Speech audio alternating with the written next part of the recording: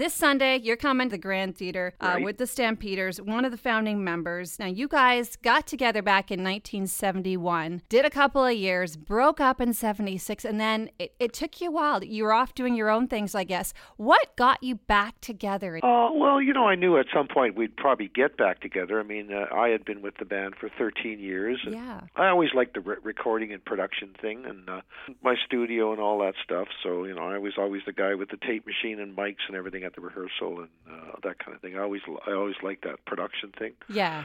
So basically, it was I'd been on with the band for 13 years, so I just wanted to maybe try something different for a while, and I knew at some point we'd probably get back together. And 1992 on, I guess, a Deanie Petty, what are they up to now kind of thing. They called me up just to go on the show and talk about what I'm doing now and all that stuff and the band and that. And to my surprise, they had Kim and Ronnie show up on the same show, so they had all three of us there, so it was pretty cool. So we, had a jam session that night and hung out, and the phone started to ring, and we got all kinds of offers for dates and that kind of thing, and here we are. It's been fun. Did they show up? Maybe you've talked about it now, knowing that this could be it. This is a good time for them in their lives to get back together too. Yeah, I think so. Well, we all sort of missed the playing together on stage kind of thing, and we had a good vibe, and we're like three brothers kind of thing. So it was. I think I missed the playing thing. Yeah. So I've heard that happens. Yeah, exactly. So it's fun being back and reconnecting with the fans and and reliving all that music and all that time. Plus, we've done new music too, and we have new songs and done a few new records and stuff like that. But youth, that time period was very exciting. All the activity in the music scene then, and all those bands, and everybody had record deals. Oh, yeah. It was going crazy. So, do you find it major change now recording music versus that? And I don't mean technology-wise. I just mean like industry-wise. Yeah. Well, it definitely is a new game right now. I mean, it's a new model. So, and I think the opportunities right now for new upcoming artists is quite stupendous, really. I mean, I've seen my daughter's Parallels band. I mean, they've done U.S. tours and all that kind of stuff. I mean, the pledge music things and the uploads and Facebook and social media and direct connection with fans here. Yeah. When I'm looking at my emails here right now, what just came in here? Somebody spent $34. Portsmouth, United Kingdom, bought a Parallels Metropolis digital download. Nice. When it came through here. Let's see here. Bertrand, Berlin, Germany. I mean, these are this is the stuff coming down the pipe, see? So you get to see all this. The scaling right now is unbelievable, to be able to build a fan base like that around the world. Yeah. So that's the exciting thing about what's happening now. So I think it's very exciting right now. I think we're like back to the 60s. Are you guys thinking of doing some more new music too? Oh yeah. We want to do continue we're definitely there's a lot of songs and stuff finished and all that stuff. Kim, the drummer, did a little indie album himself, and there's a lot of writing going on. No, we need to do some new Stampeder albums. I thought maybe this pledge music thing would be a good route to go. Get the fans involved and all that stuff. This very new model, this whole thing. So it's very different. I mean, we have a distributor, E1, and we're in the record stores and the Walmarts and all that stuff. But this is pretty exciting. This kind of thing. The potential is fantastic. So you just see it all over the place. The kids are all forming their bands and social media and the way they go, and all of a sudden they got a fan base. So it's amazing, YouTube and what have you as well.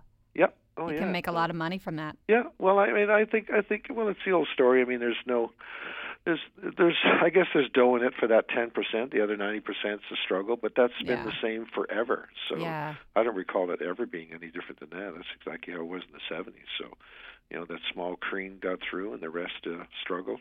Yeah. But it's just the nature of the beast, So if you've really, really got something special, you can succeed. So you just got to work at it.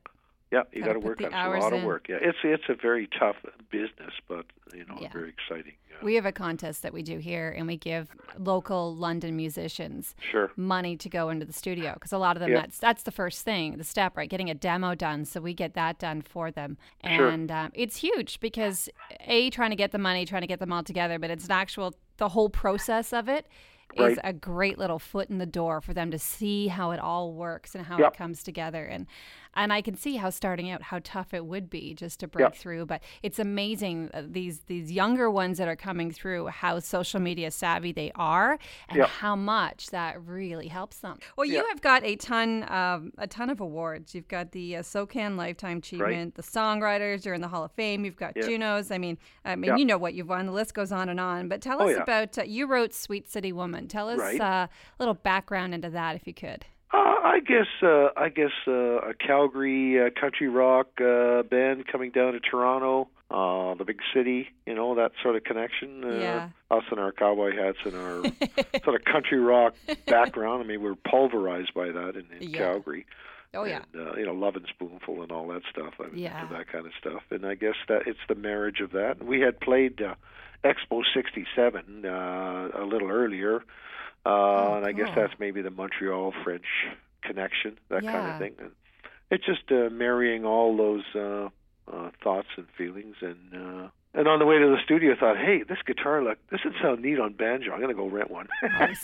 Really? So you just went and rented it, and that's how it's... I rented it. I just rented it, and then I just banged that thing off in a couple of takes, Stop and it. next song, I think we recorded 3 songs that day. I mean, it's just like... But that's how, we were all playing the stuff live and... Right. Working it, and you wrote your tunes, you rehearsed them, and then you went out and we did clubs and all that kind of stuff, and then you got a vibe to see how it worked on stage and got all the parts down. And I mean, it was a long way of doing things, but playing and singing at the same time, that kind of thing. Yeah, it's tricky.